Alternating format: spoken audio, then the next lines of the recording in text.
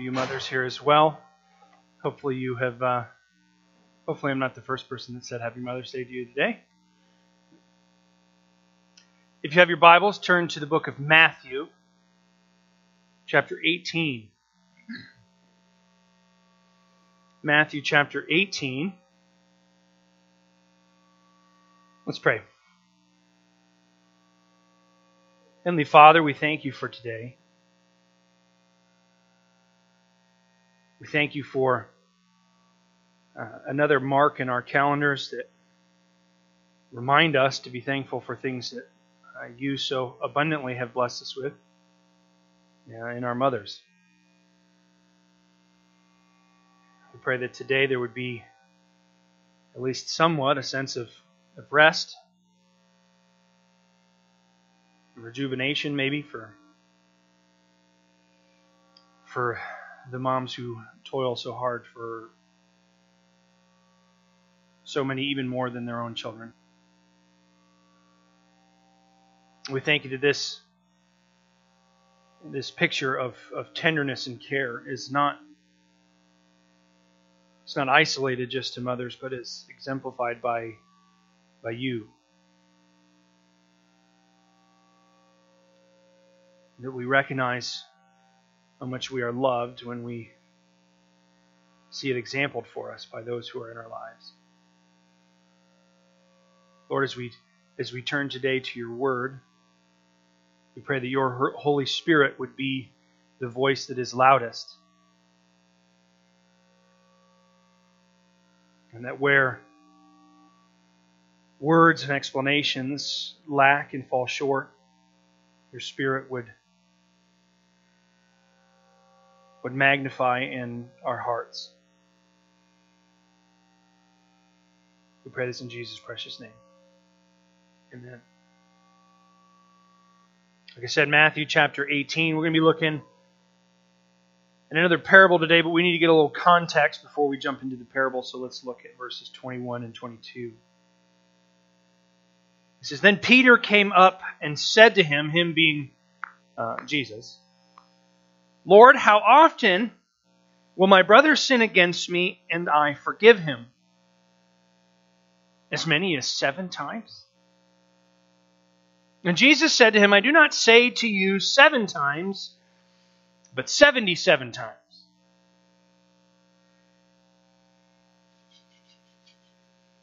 So this is a section of the book of Matthew where Jesus is teaching us something about how we as people within the fellowship of God should interact with sin and repentance. In order to understand what Peter is saying in this passage, we've got to understand what just happened in this last section right before Peter asks this question is the section where Jesus tells us how we should treat those who are sinning against us in the church. He says we should first, if a brother has sinned against me, and he means brother or sister, not just men here. If a Christian, a follower, sins against me, how should I respond? Well, I should first go to that person quietly and with humility and love, and I should confront the sin. Say, somebody stole from you. You should go to them and say, hey, I know you took that. And if there's repentance, great. But if there's not, then there's the next step. The next step is you gather 2 or 3 who maybe witnessed it also, or maybe people who have some sort of authority, maybe an elder in the church, or the pastor, or your Sunday school teacher, whatever it might be. You bring them along and you confront the sin again, and if they repent, great. If not, there's another step. Take it to the church. Now, when Jesus says church in the Old Testament time frame that Jesus finds himself in, because the New Testament starts in Jesus' death and resurrection, even though we're learning about it in what we call the New Testament. When he says church, he means the synagogue. So we gather together. What do? We do a couple things. We worship God in praise, singing. We worship God by looking at His Word and hearing it taught. We worship God by fellowshipping with each other. Yeah, that was right. That's what they did in the synagogue. And the church today is largely marked by what they did in the synagogue, which is not the temple. The temple was a place where you made sacrifices. You slaughtered a lamb and you burnt it, or whatever the sacrifice might have been. The synagogue was like this, right? You gathered together around the book, the Old Testament. And a rabbi would teach you, a teacher in Hebrew, rabbi. So when he says the church, that's what he means. The gathering, the local gathering of followers of God, worshipers of God. This is what you should do. And so if a brother sins against us, this is what we should do. All the while, there's this assumption that there's unrepentance. But in Peter's mind, something clicks, right? Something changes. He goes, okay, what happens if my brother repents of this? How many times should I forgive him? And again, not for all sins, not all different types of sins, but a particular sin. What if I confront him because he stole from me and he says, "Oh, I'm sorry, I forgive me." Okay, forgive. And then the next day you see he stole again. And you go to him and you say, "You stole again." He says, "Oh, I'm sorry. Will you forgive me?" "Yeah, I forgive you." Oh, he stole again the next day. Well, how many times should I do this? In rabbinic teaching, the teaching of the rabbis, the teachers of the synagogue, and rabbinic teaching, there was a standard set 3 times. 3 times. That's how many times you were responsible to forgive somebody. The 4th time, done with you. I don't have to seek your forgiveness anymore. I don't have to seek your repentance anymore, and I don't have to deal with you anymore. I can treat you like an outsider, like a Gentile or a tax collector. I can disassociate myself with you because you've sinned against me too many times. That 4th time, that's it. Now, for all of us in the room, we're probably happy that we're not under rabbinic teaching anymore, I would imagine. For all you husbands in here on Mother's Day, how many times has your wife forgiven you for the same annoying thing that you did? And I would venture a guess, much more than 4. So Peter, he comes to Jesus, he says, what about 7 times? What about twice what they say plus 1? 7 times. Peter, I think, is at this point, knowing Peter, he's at this point thinking pretty highly of himself. Look how forgiving and gracious I am to all these people who sin against me 7 times. And 3 is a nice holy number, and 7 is an even better holy number because it's a bigger holy number. And Peter is such a forgiving guy, right? And Jesus says, "No, I don't say 7 times. I say 77 times." Now, some of you who have heard this before may be going, "I thought it was 70 times 7 times." Which, doing the math, is 490 times, which is much significantly bigger of a number than 77 times. But, okay, the Greek is a little bit confusing. It could go either way. Most modern scholars think that it's probably the 77 times. But let's be real here.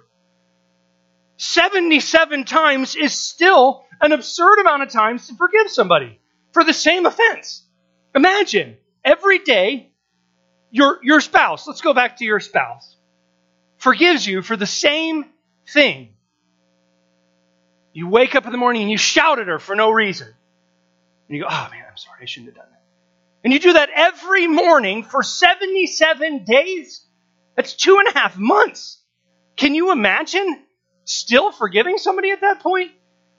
What Jesus is doing here, though, is he's giving us an absurd example of 77 times.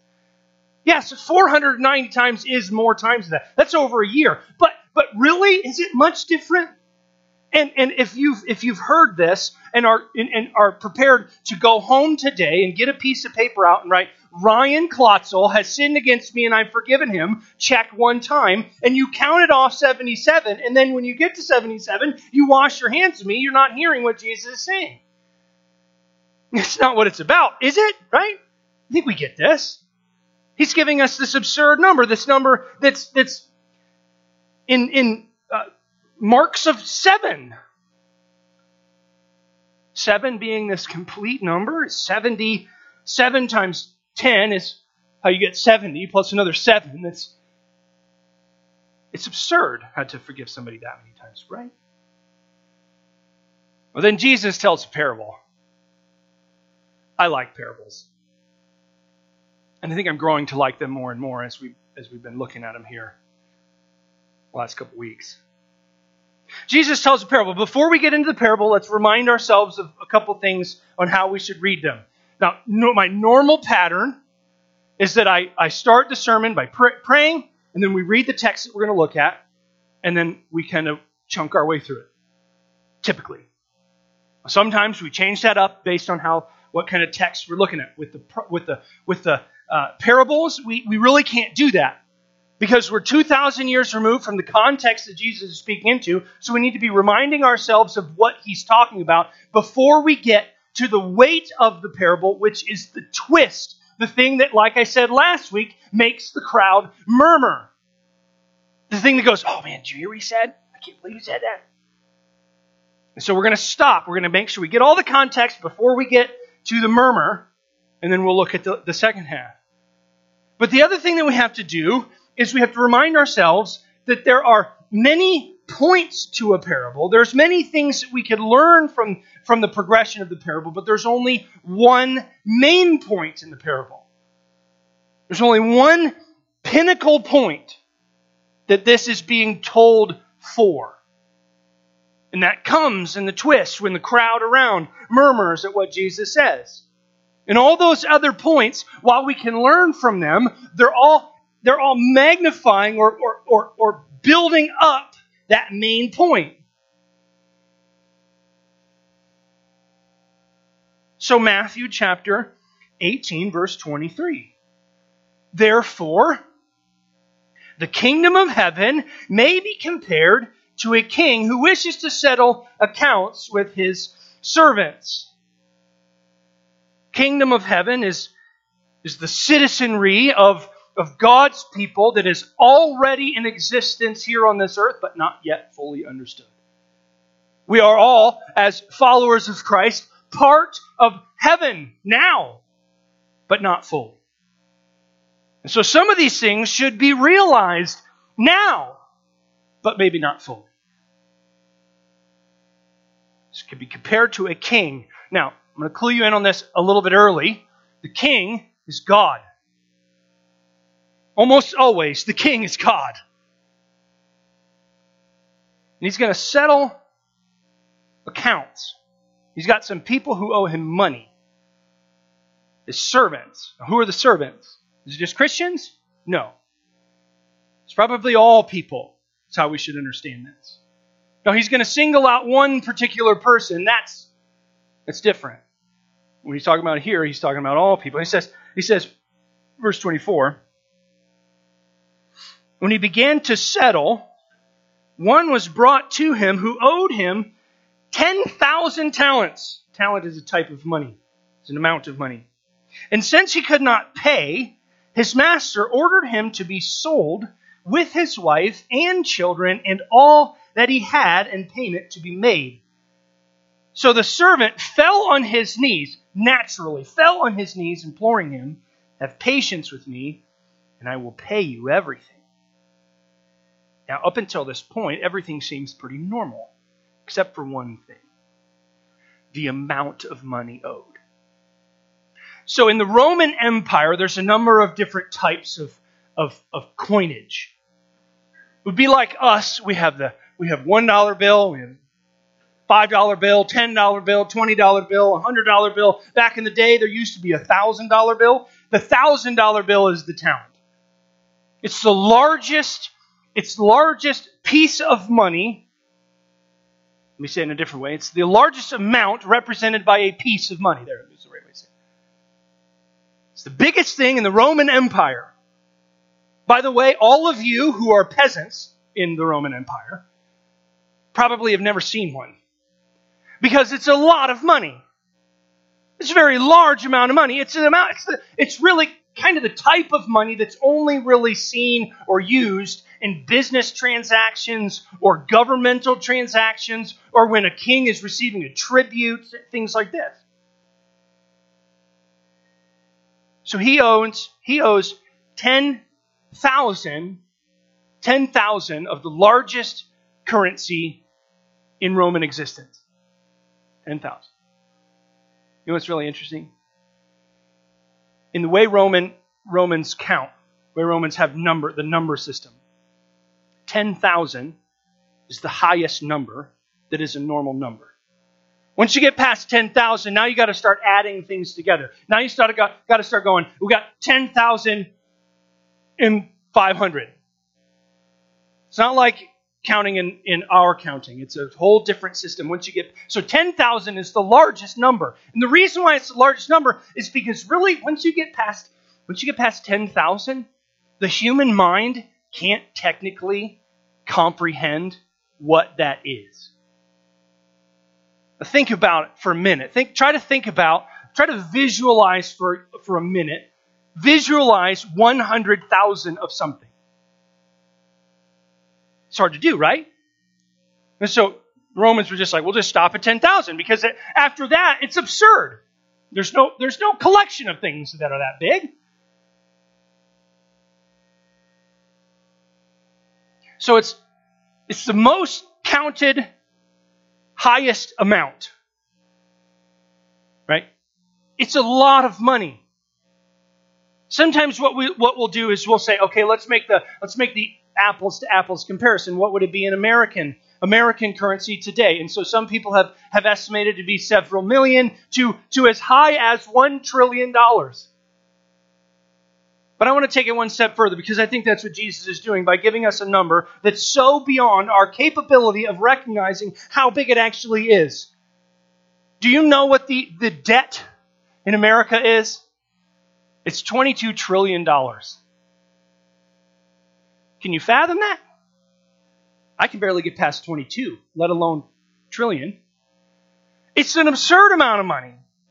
It's an absurd amount of money that really is going to be, for a nation as humongous as the United States is, with a gross domestic product as large as it's going to be really hard to pay off $22 trillion as a nation. And you know what? This one guy possesses all of it in debt.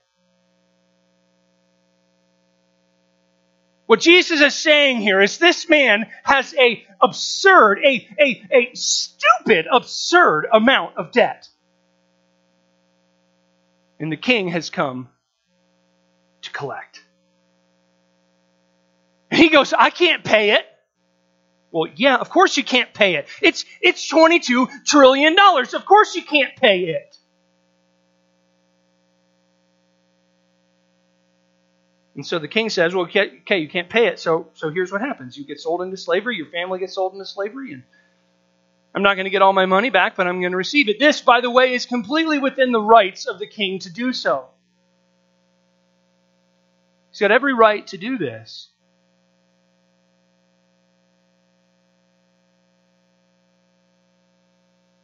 Now the crowd is going, this is an absurd number. Nobody's ever had that much debt. It's kind of like last week whenever Jesus tells us that there was these workers who were there at 5 p.m. wanting to work until 6 p.m. That's not going to happen.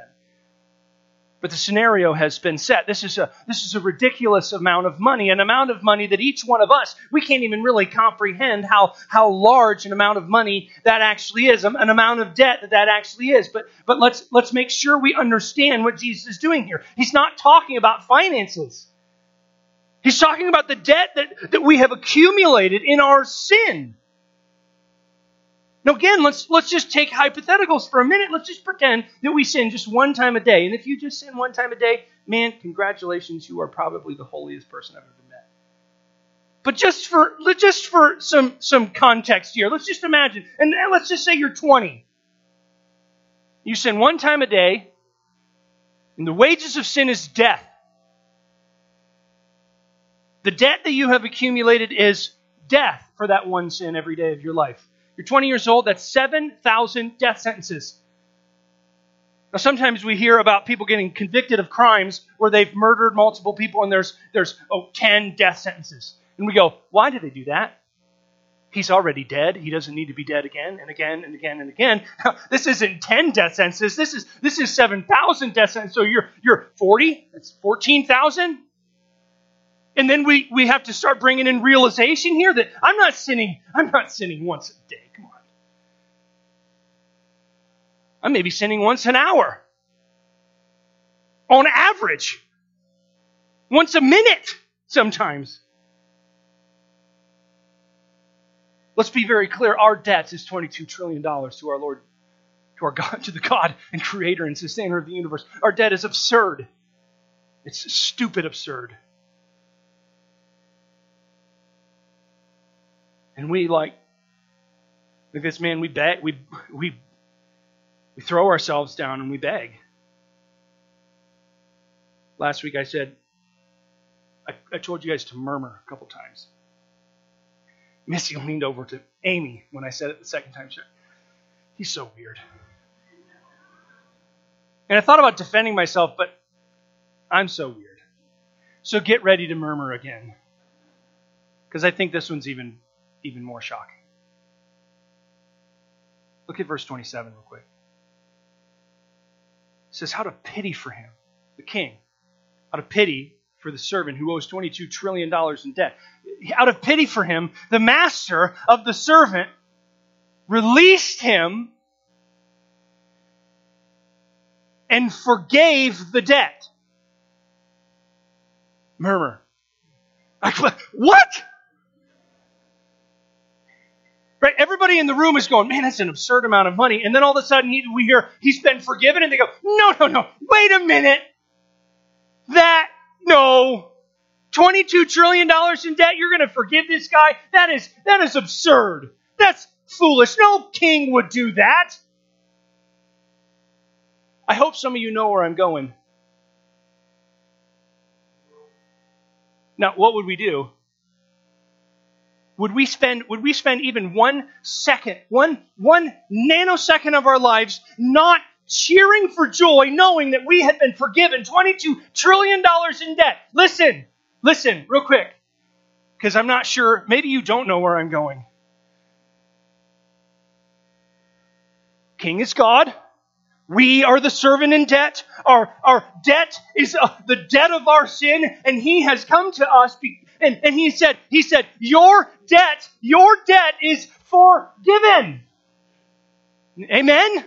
Hallelujah? You're not dancing and shouting and jumping around. I don't know if you get it. It's crazy, right? It's absurd. It's almost foolish. How could any self-respecting God of the universe, creator and sustainer, forgive me of such an enormously ridiculous debt? The kingdom of heaven is like this king, Jesus said. Oh. Praise the Lord. But unfortunately, it doesn't stop there.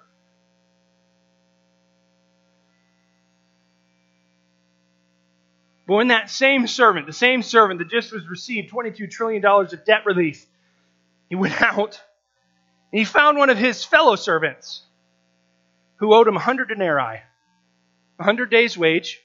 Let's pretend you work for 8 hours a day at just a bit over minimum wage because it's easier to calculate, $10 an hour. That's $80 a day for 100 days. That's $8,000. $8,000 debt. Now, let's clarify this for a minute. When in comparison to $22 trillion, it's nothing. Absolutely nothing. But this is a large debt.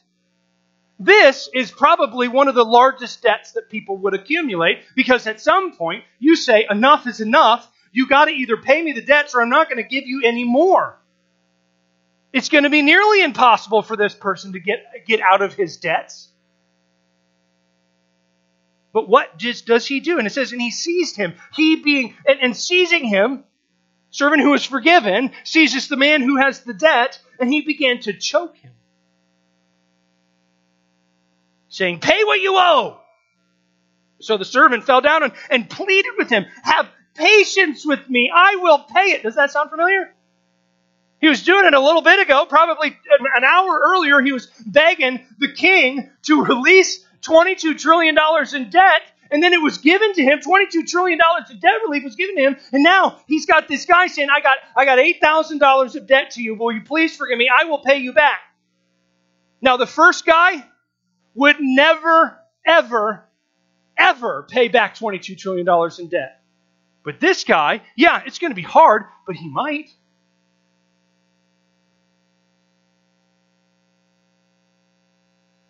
Verse 30. He refused and went and put him in prison until he should pay the debt. How do you pay a debt when you're in prison?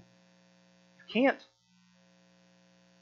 And when his fellow servants saw what had taken place, they were greatly distressed, and they went and reported to their master all that had taken place. And then his master summoned him and said, "You wicked servant, I forgave you all the debt because you pleaded with me. And should not you have had mercy on your fellow servant, as I had mercy on you?" And in anger his master delivered him to the jailers until he should pay all his debts. And so also the Heavenly Father will do everyone of you if you do not forgive your brother from your heart. Loved ones of God, we need to make sure that we are very clear that sin is in fact a big deal. And unforgiveness is in fact a big deal. And we who have been forgiven an absurd debt should be the very first people to forgive all who have debts to us, because their debts are absolutely nothing in comparison to our own. But sadly, the church is not necessarily marked by its willingness to forgive. How could we possibly proclaim that God is a God who forgives if we ourselves are not willing to proclaim it by forgiving? But what did I say at the start? That is not the point of this parable. The point of this parable is that the king is generous with his forgiveness. And it is only magnified by the realization that we ourselves are not forgivers. The thing that this guy does in response to having an $8,000 debt not being paid is probably fairly normal. It's normal, natural human condition. You are normal and natural unforgivers. But God is not like us. God is not like us. Amen? But you know what's even more amazing? Are you amazed? Anybody in this room as amazed as I am? I mean, really, are you amazed at how massive a debt you are being forgiven? But it's even further than this. Jesus is telling this parable before he goes to the cross. And something changes at the cross.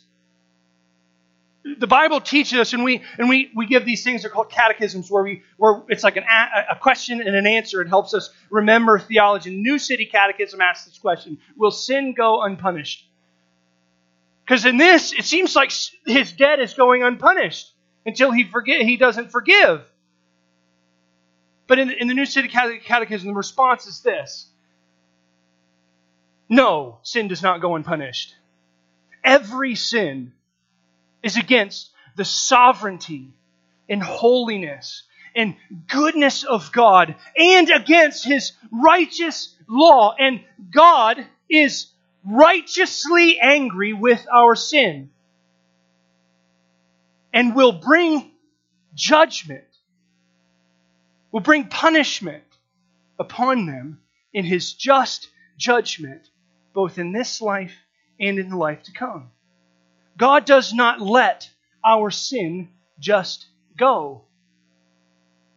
He took it upon Himself in His Son Jesus. God is not just saying, I don't need to look at your $22 trillion of debt anymore.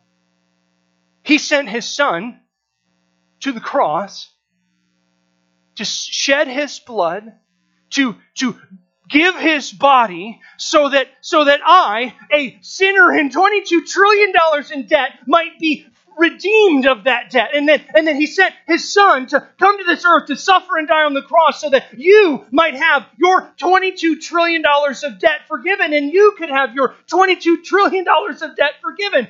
Anybody. It's foolish, isn't it? The God who created the universe, who demands of us perfection, would forgive our debts. But aren't we glad he's not like us? Aren't we glad that the kingdom of heaven is like this king,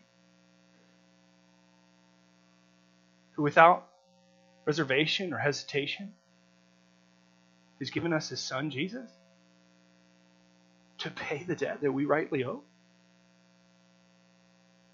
There's very little more that we can say than hallelujah. Praise God. For he is good. Let's pray.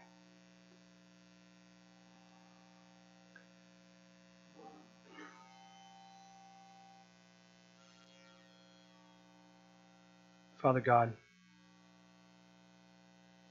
we quite simply are in awe of how forgiving you are.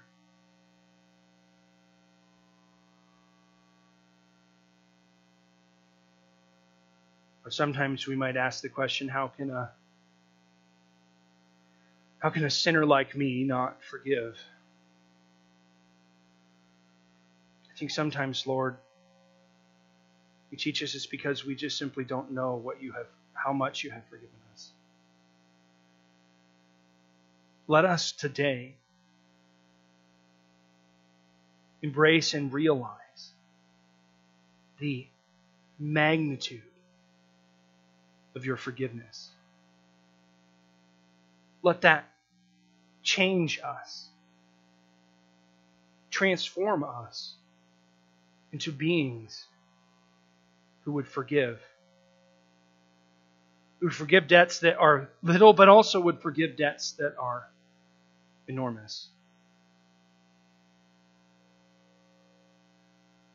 Heavenly Father, we thank you and we praise you